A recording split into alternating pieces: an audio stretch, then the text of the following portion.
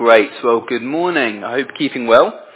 And today we're beginning a new summer sermon series called Living the Jesus Lifestyle. And in this series we want to look at not only what Jesus did and taught, but how Jesus lived. What can we learn from the way Jesus lived? How did Jesus back up his words with his own lifestyle?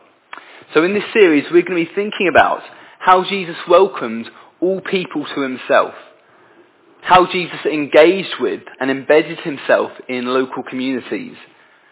At the same time, how Jesus travelled from place to place, how Jesus treated all people with equality and respect, and how Jesus put God first and foremost in his life. But today we want to think about the fact that even though Jesus lived an incredibly busy life, Jesus took time out. And we're going to have a look at when Jesus rested, when Jesus took time out, and what Jesus did when he rested. And I've called this talk, Breaking Busy Before Busy Breaks You. And as we begin, I want to tell you a little story about a young man called Inigo Lopez. And this is a true story. And Inigo was born in Loyola in the Basque region of northern Spain in 1491. And at the age of 14, he was sent to train as a royal page for the King of Spain. And during this time, he learned about ideas of chivalry and what it might mean to serve the King of Spain as a knight. As he grew a little older, he developed a more than passing interest in the opposite gender. And some of those were further away in his daydreams. Some for Inigo were temptingly close. And the last thing on Inigo's mind at the moment was God and the idea of developing a relationship with God. He didn't need any of that right now, thank you very much.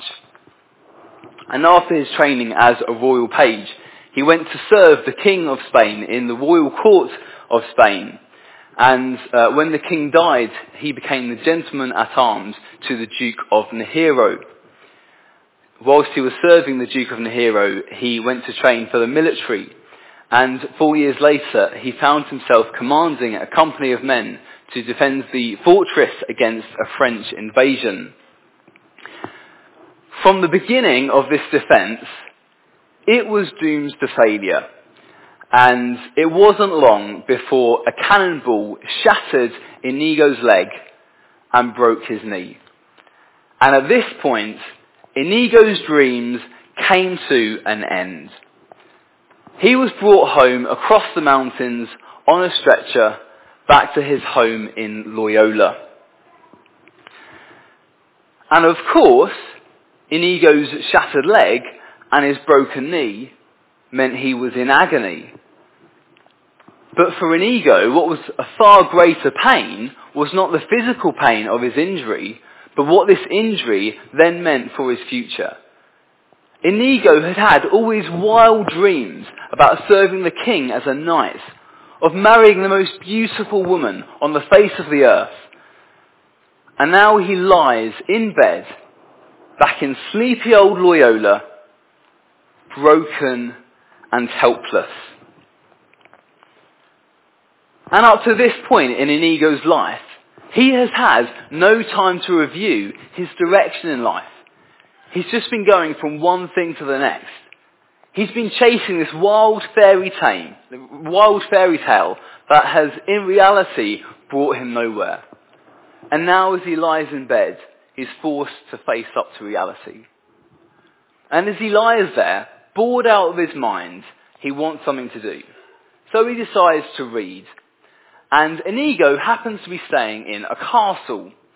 And in this castle, there are only two books. One is a book on the life of Christ, and the other is a book on the lives of the saints. These are not Inigo's cup of tea.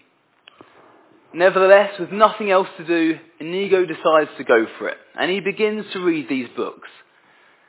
And as he does so, he finds himself dreaming about what it might mean to serve a different king.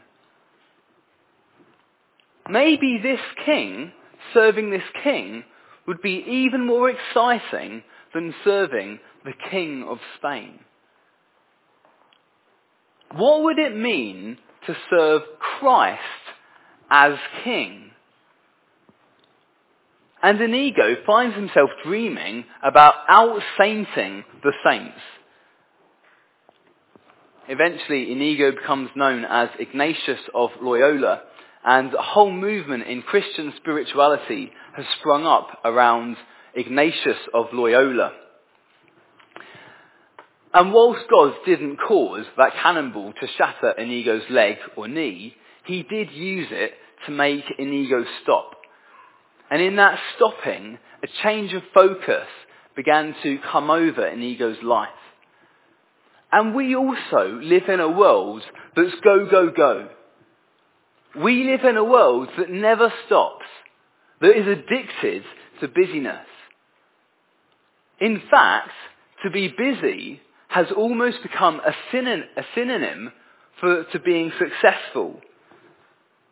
Unless I can say, I've worked my socks off this week, I risk being labelled as lazy or as not fulfilling my potential.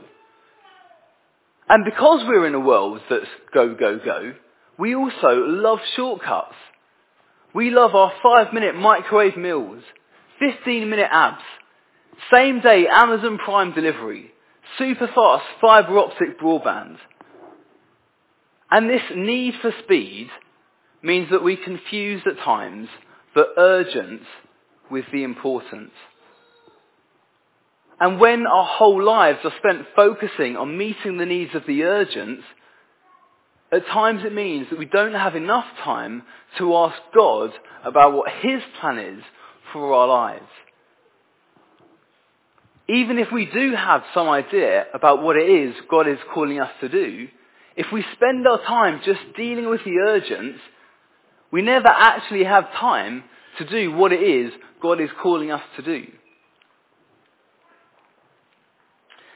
Last year, Virgin commissioned a survey, and they found that 51% of UK employees right now in the UK have experienced anxiety or burnout in their current job. A group called Pulse also last year found that 50% of GPs are on the edge of burnout. And a group called Community Care last year found that 73% of social workers were experiencing high levels of emotional exhaustion.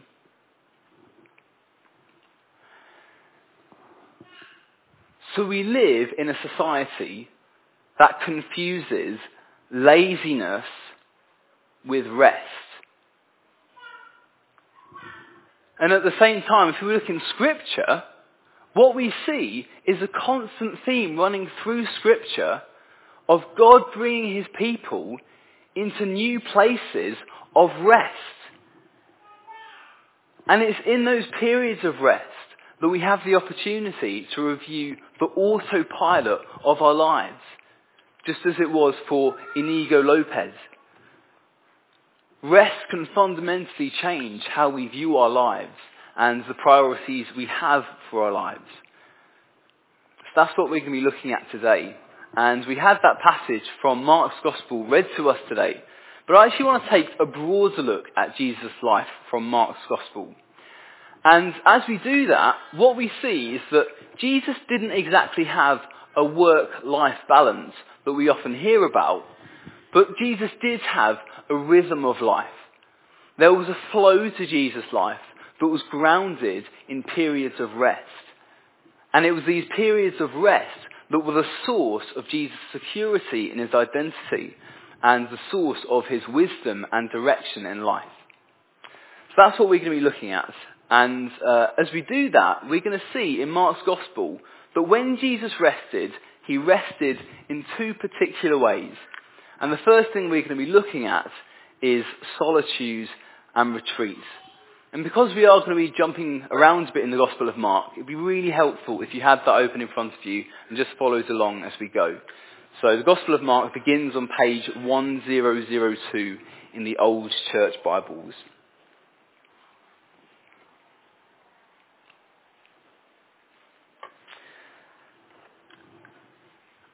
And the first thing we hear about Jesus in Mark's Gospel is in his baptism as he's baptized by John. And immediately after he's baptized, verses 12 and 13 of chapter 1 say that at once the Spirit sent him out into the desert, and he was in the desert for 40 days being tempted by Satan. He was with the wild animals, and angels attended him. So after Jesus is baptized, he follows the leading of the Holy Spirit, and he's sent into the desert alone for 40 days. In other Gospels, we read that as Jesus is tempted, he counters Satan's words with passages of Scripture. And in Luke's Gospel, it says that as he returns from the desert and goes to Galilee, he does so in the power of the Spirit. Following this time alone in the desert, Jesus calls his first disciples and he goes on to heal many people. So for Jesus, this extended period of time, meditating on Scripture, alone with God, comes before an incredibly important decision that Jesus has to make about choosing his first disciples, and comes before what will now be an incredibly busy life for Jesus in ministry. And it's also worth noting that for Jesus, this time in solitude was not a comfortable time. I think we often have the impression about solitude and retreat that is quite fluffy, and we have these pictures of maybe sitting by a lake or walking through a forest as birds twitter, and it's all nice and fluffy.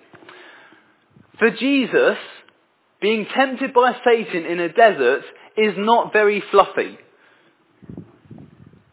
In fact, for Jesus, this rest was hard work. Over the past few years, I've spent several one-week periods going on a week's retreats at a Christian community in France called Taizé. And some of those retreats have just been very restorative, where God has refocused my attention on him, where he's refilled me with his Spirit, set my heart back on him again. But there have also been a couple of weeks where I've been that have actually been more difficult than others. A few weeks back, I spent a week in Taizé, and for me, that was one of those more difficult weeks. And yes, it was restorative. Yes, God really met me. But it was also a time when, with God, I had to work through quite a difficult decision. And yet, just as Jesus takes this time out to pray with God, to be with God, before choosing his first disciples, as we give God that space, he can actually help clarify the situation.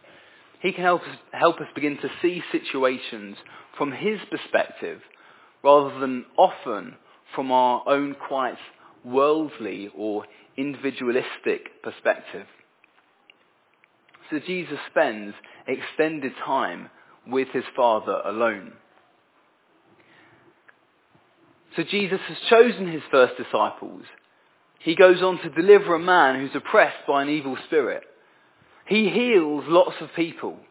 And then in verses 35 to 37 of chapter 1, the passage says, very early in the morning, while it was still dark, Jesus got up, left the house, and went off to a solitary place where he prayed. Simon and his companions went to look for him, and when they found him, they exclaimed, "Everyone is looking for you." A bit further on, a few chapters later, Jesus has just performed the miracle of the feeding of the 5,000, and he's about to walk on water. And chapter 6, verses 45 to 46 say, immediately Jesus made his disciples get into the boat and go on ahead of him to Bethsaida while he dismissed the crowd. After leaving them, he went up on a mountainside to pray. So Jesus has had this extended time, this 40 days alone in the desert with his Father before he begins his ministry. But now we see two separate occasions where Jesus spends shorter amounts of time, but more regular time with his Father as well. And although these 40 days with his Father alone are important and necessary, Jesus knows that that on its own is not going to sustain him for the whole of his life with his Father. All through this time, Jesus is continually going to to the synagogue each day to take part in the regular Jewish prayers. But Jesus still knows that he needs time on his own with his Father. And Jesus had to make that time. We've already thought about the fact that we live in a time-short society, where time is continually pressured. And maybe back in Jesus' day, time wasn't as pressured, time wasn't as short. But for Jesus, he lived an incredibly busy life. And so, in chapter 1, verse 35, Jesus wakes up early and goes to a solitary place to pray. In chapter 6, 46, Jesus withdraws from his disciples and he goes up a mountain to pray. For us, where are those solitary places? How do we put in practical methods in order to carve out that time to spend one-to-one time with Jesus? It's really important that we don't allow constraints of time to become for us an excuse not to spend one-to-one time, quality time with Jesus, reading his word, listening to him, talking to him. Unless we spend that one-to-one time with Jesus ourselves, we will not grow in our relationships with God. Maybe this summer is a good opportunity for us to perhaps begin to review some of our priorities in life.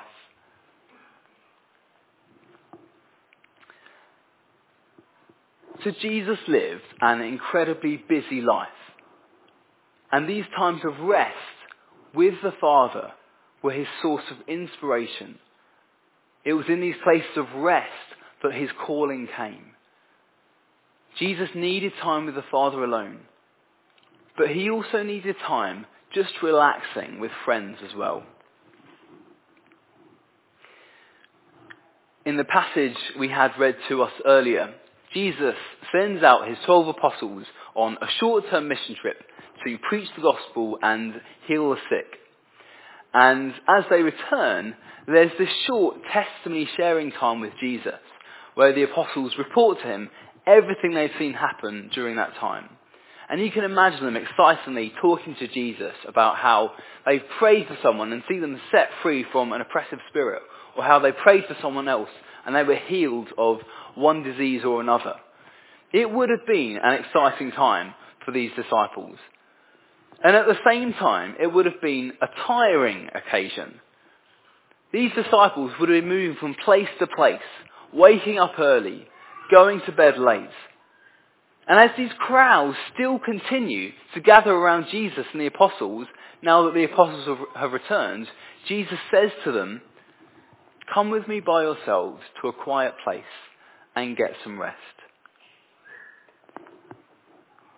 And I can imagine at this point, the apostles just want time to flop with Jesus. Just time to relax with him. No pressures for a little bit. A bit of R&R between ministry appointments. And this is really important as well that they do this. These guys may have been a team, but they were also friends. In this particular passage, in Mark 6:30-34, it so happens that the solitary place turns out to be not so solitary. And as Jesus and the apostles arrive at their solitary place, they find that crowds have already gathered, waiting to listen to Jesus, to what he has to say. And Jesus, in his incredible compassion and grace, teaches them nevertheless. And it's here that we have the miracle of the feeding of the 5,000. But Jesus and his disciples still need quality time with each other. They still need to hang out. And a couple of chapters later in Mark 9, Jesus takes with him James, John and Peter. And they go off the mountain where Jesus is transfigured. And they have a day hike together.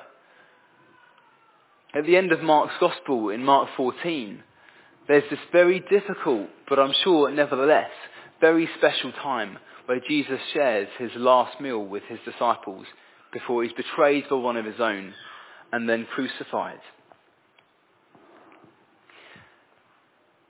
And Jesus needs this time with God, but he also needs times with his friends. And so do we. John Coyne has this expression he uses a lot about radiators and drains. Who are those people in life who just give us energy, who just give us life? Who are those people who radiate life to us? We need to spend time with those guys. And maybe in church life, at times we emphasize spending time with God at the expense of spending time with other people. We need both. And if you're married, how much time do you actually spend together as a couple? Living in the same house, sharing a bed is not enough. It's possible to spend time in the same place without actually investing in a relationship.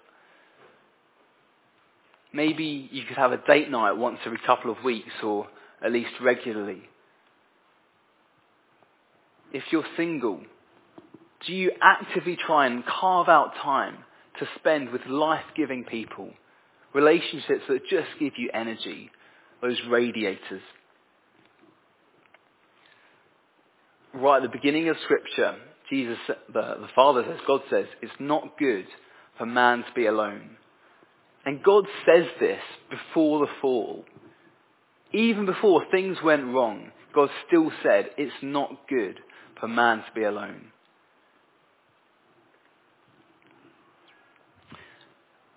So in this series, we're going to be thinking about how Jesus lived as well as what he did and what he said. And central to Jesus' lifestyle was this rhythm of activism and retreat. Time doing and teaching. And then time just with God and with other people. We need to try and seek this rhythm as well. Time doing and time just with God and with others. And as we do that, as we seek to establish this rhythm in our lives, we'll find that it's those periods of retreat that will feed into that activism. That time with God and time with others will impact and shape the time we spend doing things with other people as well. Shall we pray, guys, as we come to an end?